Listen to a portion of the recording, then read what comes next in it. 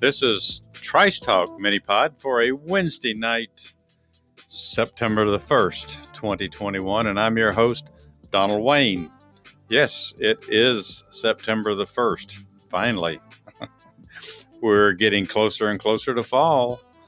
Yep, pumpkins, turkeys, Christmas trees, it's all coming, folks. But for all practical purposes, we should be in better shape than we were last year at this time. As far as celebrating the holidays are concerned, I guess it kind of depends on how much more issues that we have with the Delta COVID. But still, all things considered, with so many people in this country vaccinated, there should be a difference than it was last year. Thank you for joining me for another episode of Mini-Pod.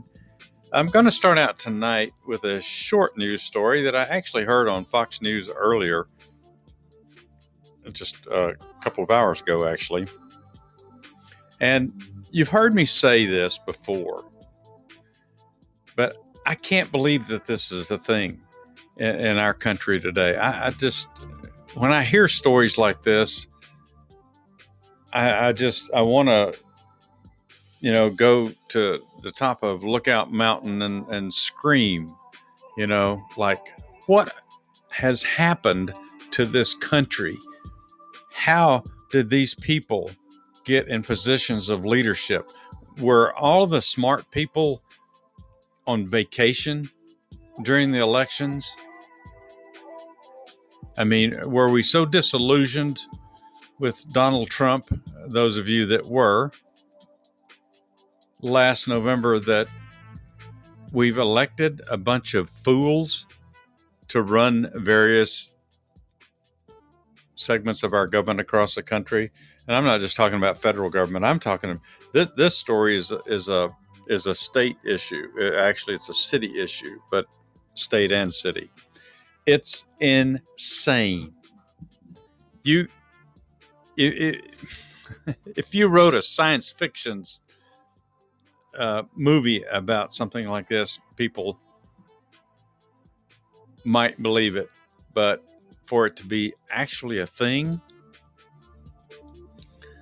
All right. So I've kind of played around that for a second. Let me just get right into it. I'm going to be using an article from Fox News, since it's actually Fox that I heard it on. And the story is San Francisco. Are you ready for it?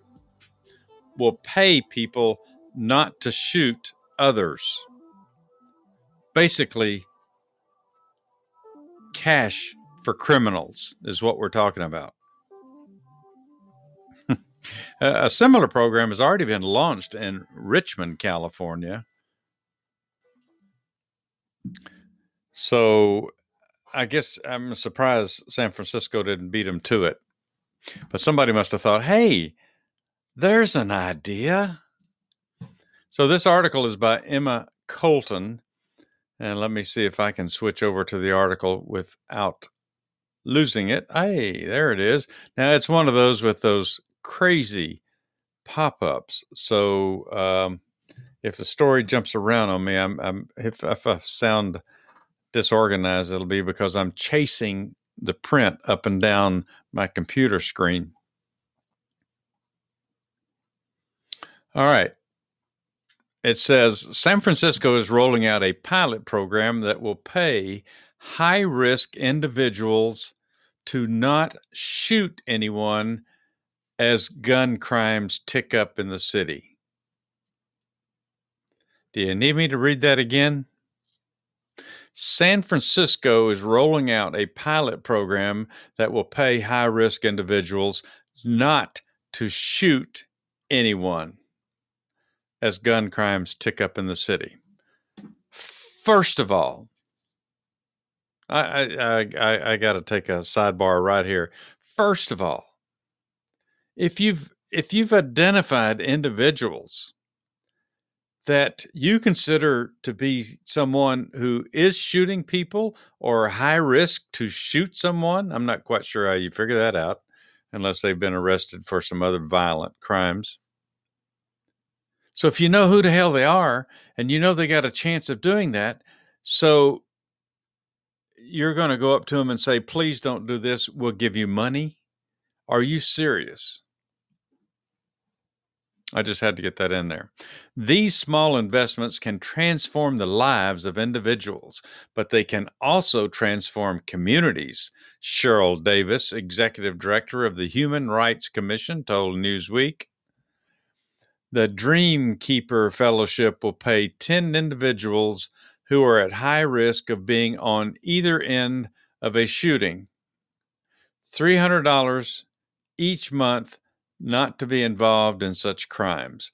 Well, I got news for these people. First of all, I doubt a $300 is going to be enough to keep them from shooting anybody, because unless it's just a one-time occurrence with somebody that just goes berserk and goes out and harms people. These people that do this all the time, $300 is probably not going to make much of an effect on their life. I'm just guessing. Okay, I don't know that for a fact, but anyway. The fellowship is being rolled out by the Human Rights Commission and Office of Economic and Workforce Development and is funded through the Dream Keeper Initiative, which is San Francisco's program that works to redirect funding into the Black community. It will launch in October. It's not necessarily as cut and dry as folks may think. It's not as transactional as here's a few dollars that you don't do something bad. But it really is about how you help us improve public safety in the neighborhood, Davis said. Participants of the program will be paired with life coaches from the city's Street Violence Intervention Program and will serve as community ambassadors. Participants are also eligible to receive an additional $200 per month through ways such as working, going to school, or being a mediator in potentially violent situations. Okay. Sounds like real risky work there to me. Payments are made in the form of gift cards and will be monitored, the San Francisco Examiner reported. As you become better, your community benefits from that, Davis said. Mayor London Breed previously spoke approvingly of the idea as one that could cut down on violence in the city. My desire is to get them not just to make an arrest, but get to them and to try and figure out if they would be willing to work with us on something that is an alternative. Breed said at a violence prevention summit hosted by the Human Rights Commission in August. We can't just put them in a program without making sure that they have money, without making sure that they have something to take care of themselves. Shootings have spiked in the city this year with 119 recorded gun crimes in the first half of the year. Gee, I'm sure Chicago or Detroit would be glad to take those numbers. half of the year, which is double the number during the same time frame in 2020. The program follows a similar one in Richmond, California, which was dubbed Cash for Criminals by the media after gun crimes increased. A 2019 study certified the program with helping reduce gun homicides in the city by 55%. Critics of the program have pointed out that similar initiatives haven't been very successful, with the Washington Examiner's David Freddoso saying in a Wednesday op-ed, it was also tried in Sacramento, where its promoters boast that only 44% of the participants were subsequently arrested on new charges. Well, as long as you don't count about 1/3 of the participants who dropped out or were arrested in its first 6 months, violent criminals need jail. They do not need cash. People who shoot other people need to be walled off in prisons and kept away from the rest of us, he added. The move comes as California also works to become the first state to pay drug addicts a few $100s to stay sober. Okay. Governor Gavin Newsom, hopefully for not much longer, asked the federal government last week for permission to use tax dollars to pay for the program through Medicaid. Meanwhile, a similar proposal is also working through California's legislature, which the state Senate already passing the bill. I think there's a lot in this strategy for everyone to like, said State Senator Scott Wiener, a Democrat from San Francisco and author of the bill. Most important of all, it works. Okay, so we're going to pay people who are known or prone, for whatever reason they know that, to shoot someone else. We're going to pay them not to shoot them. I'm wondering if they understand the psyche behind people who do commit crimes of violence and kill other people or shoot other people. And then, of course, California, we're going to pay drug addicts not to use drugs. All right. Well, is that after you put them in rehab for a while and gotten them off of the drugs? Because if you give them the money and they're drug addicts and you don't require that they go to a rehab program and dry out, of course, that may be only for alcoholism, but anyway, you know what I'm talking about. If they're not forced to go to rehab before you start paying them, you really think that's going to work? Or do you think they might go out there and buy more drugs? I just wonder. I've said this before. I slid it. I said it. I think one time I said it to Slightly Serious, who is in San Diego, does a podcast out of San Diego, California. What is it about the West Coast that these people have come up with these ideas? We're gonna pay people a guaranteed income. Now we're going to pay people not to shoot other people, and we're also going to pay drug addicts. You know who's not getting a fair shake? Is the people who actually work their ass off 5, 6, 7 days a week to support themselves and their families. You going to pay them extra too, just to keep working? Because they're actually the ones that are going to be financing this one way or another. Government always, these governments who want to do these outrageous programs always seem to find a way to earmark money to make it sound like it didn't come from taxpayers. Well, where in the hell did it come from? You playing the lottery somewhere?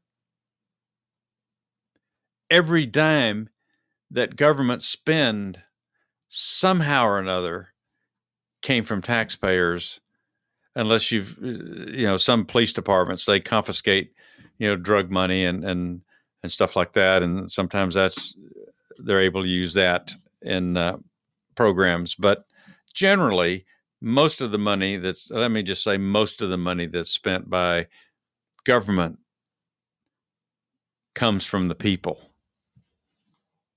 So, I mean, I don't know why people are moving away from California, except the people who actually work for a living and want to hang on to more of their money.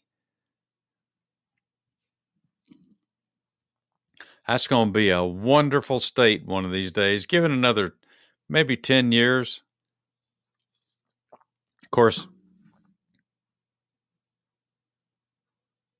if the Democrats don't ruin the entire country in the next year, or what's left of this year, and then next year before the midterms come around.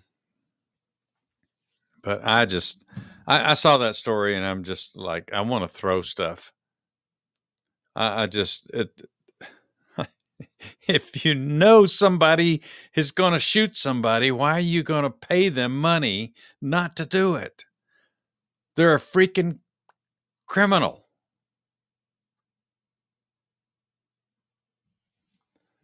But I guess in California, they look at it differently. All right. That's one ridiculous piece of news there. I mean, but have you heard a good news story come out of California? And if you live in California, I'm sorry if that is offensive to you that California gets picked on so much. But and I guess if you're living there and you're happy, then you probably like those ideas. Maybe, maybe not. All right. The next little ditty is from Mike Huckabee's morning newsletter for September the 1st. And this is something I haven't, there's a lot of stories that get played out real, I want to say heavy in the news, and maybe a week or 2 weeks, and then they disappear. And there's a lot of stuff that does that. And there's never any resolution to the story. Do you notice that? And I've got a bone to pick with some other things that Republicans are doing that they haven't followed up on. And I'll cover that probably in Trash Talk maybe tomorrow night. But this is a story that was a big thing, and they made especially Democrats were making a big issue out of it a few weeks ago. Now I understand that, the COVID issues have, with the Delta variant taking forefront in the news, and then, of course, Afghanistan, and before that, the border, the massive numbers of people coming across the border, which are still coming across the border. Thank you very much, Joe Biden. But this story just stopped. So I saw this on Mike Huckabee's, like I said, morning newsletter for today, September the 1st. And the title of it is Gaetz Story. Is it Gaetz or Gates? I've always called him Gaetz. Mike Gaetz, the congressman. I'm Matt Gaetz, I'm sorry. But it might be Gates. I'll have to correct that tomorrow night if I'm wrong. But right now, I'm just going to call him Mike Gaetz. Remember how the media had a field day claiming that outspoken Republican Representative Matt Gaetz was embroiled in a sex trafficking scandal and would soon be indicted? And how they mocked him for claiming he was victim of an extortion conspiracy? Well, apparently a Pensacola grand jury has just issued an indictment. But it's not against Matt Gaetz. It's against a man who allegedly tried to extort $25 million from Gaetz's father. I kind of wondered why I hadn't heard as much about the story recently. Now we know why. All right, let me click over to the link for the article. I got to click two things, I'm sorry, to get to it. Hey, the pop-ups really aren't driving me nuts tonight. Not quite so much anyway.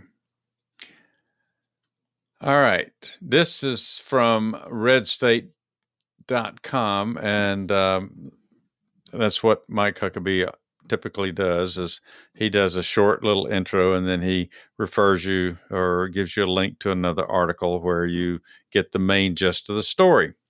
So from redstate.com by Bunchy, that's only one name, Bunchy. I had to check to see if I'm pronouncing that correctly. But he titles the story, Matt Gaetz Proven Right After Surprise Indictment Drops.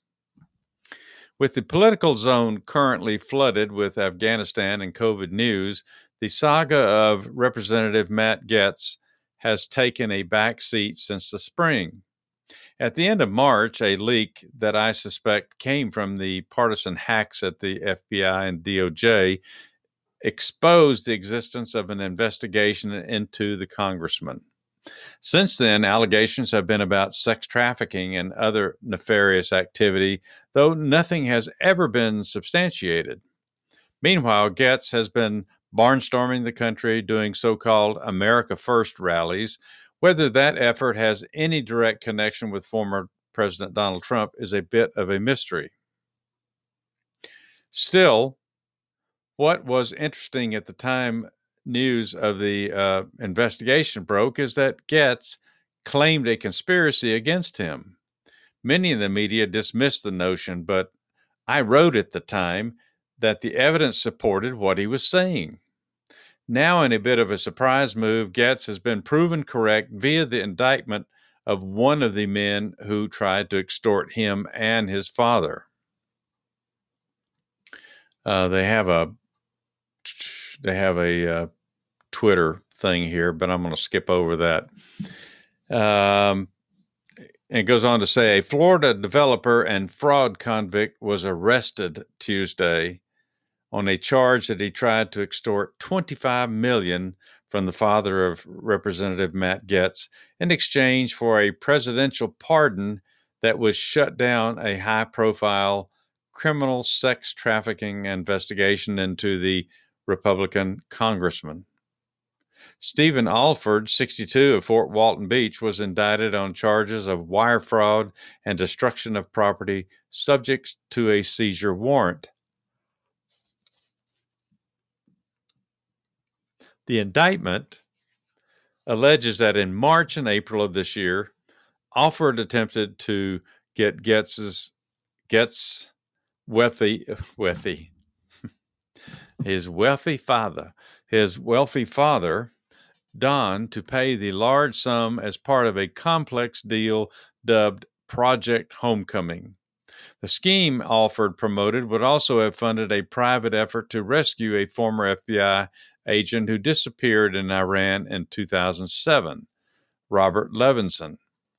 U.S. officials said last year they believe Levinson was arrested and later died in Iranian custody, but Iran has publicly denied arresting Levinson. His body has never been found. Meanwhile, Gaetz remains unindicted for anything despite the deluge of media-driven accusations against him. There's a lesson in there about how the government uses targeted leaks to the news industry to harm political enemies, and no one ever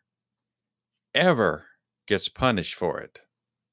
Sure, Gaetz is the kind of politician that will rub some people the wrong way.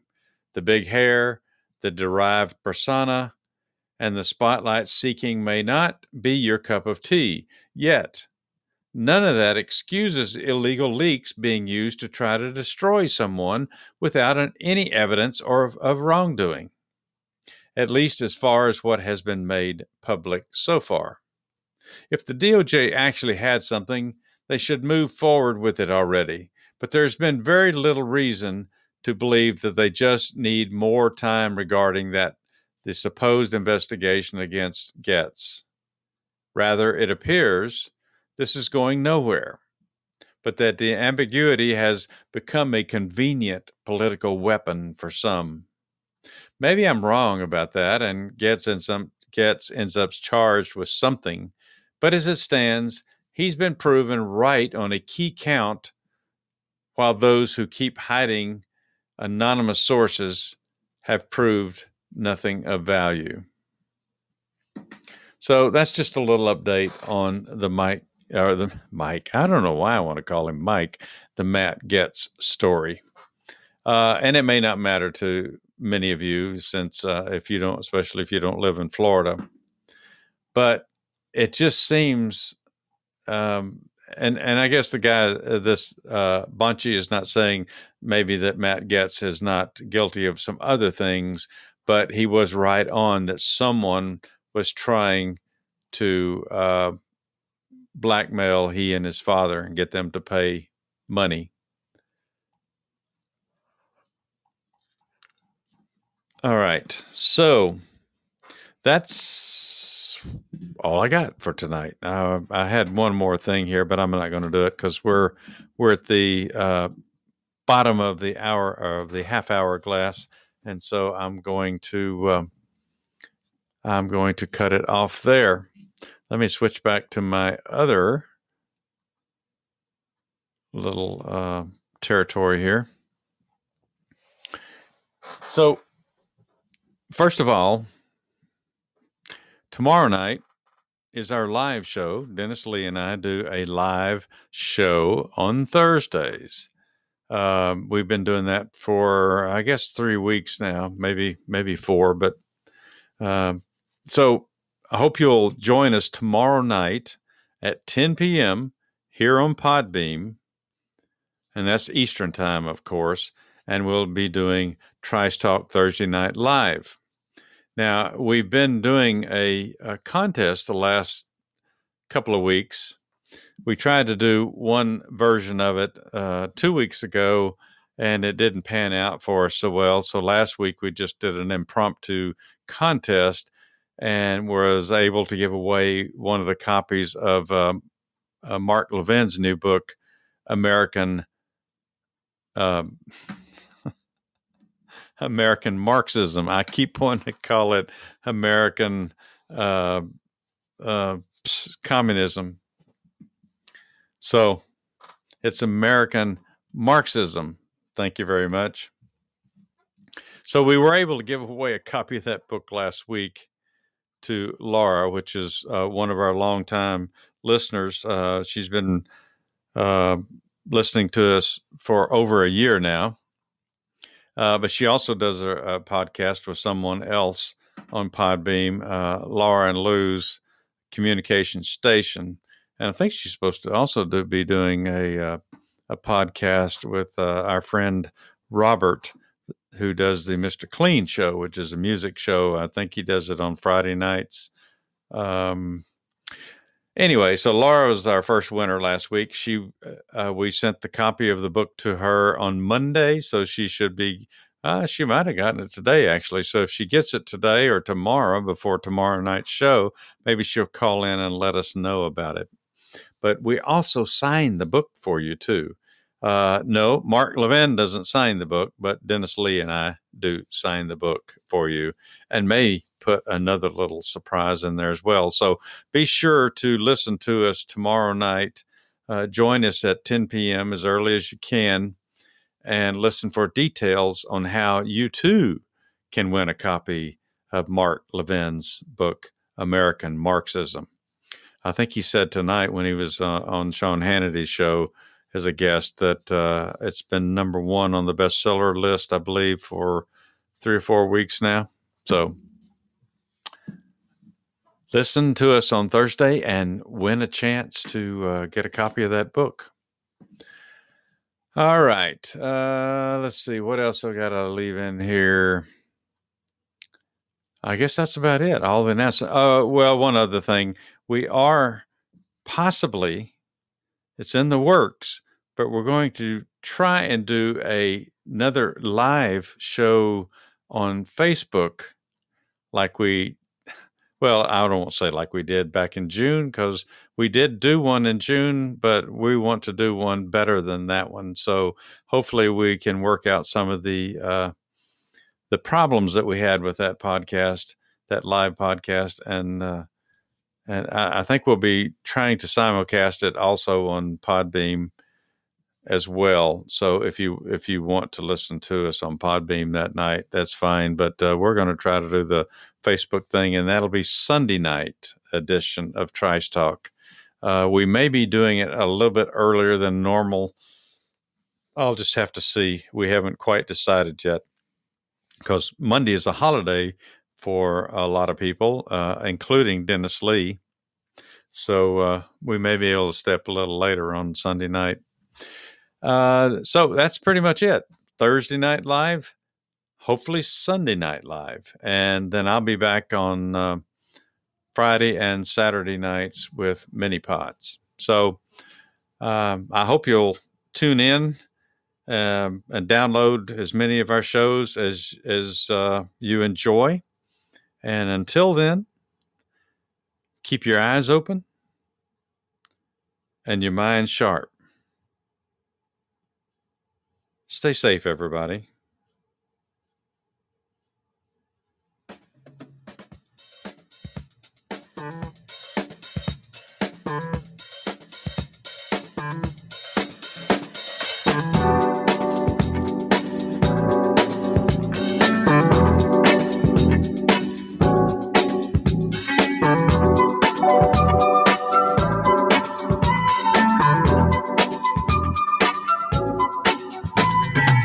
Babies in the running round, hanging with the crowd, putting your business in the street, talking loud, loud, saying you bought it, this and that, how much you done spent.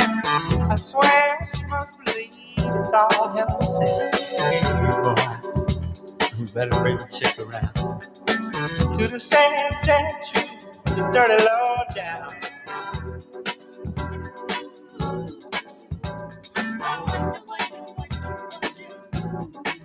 Taught her how to talk like that.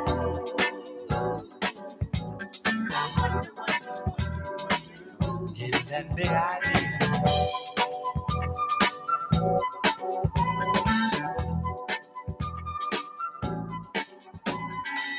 Nothing you can't handle, nothing you ain't got. Put your money on the table, drive it off the lot. Turn on that old love light, turn a baby to a yes. Same old schoolboy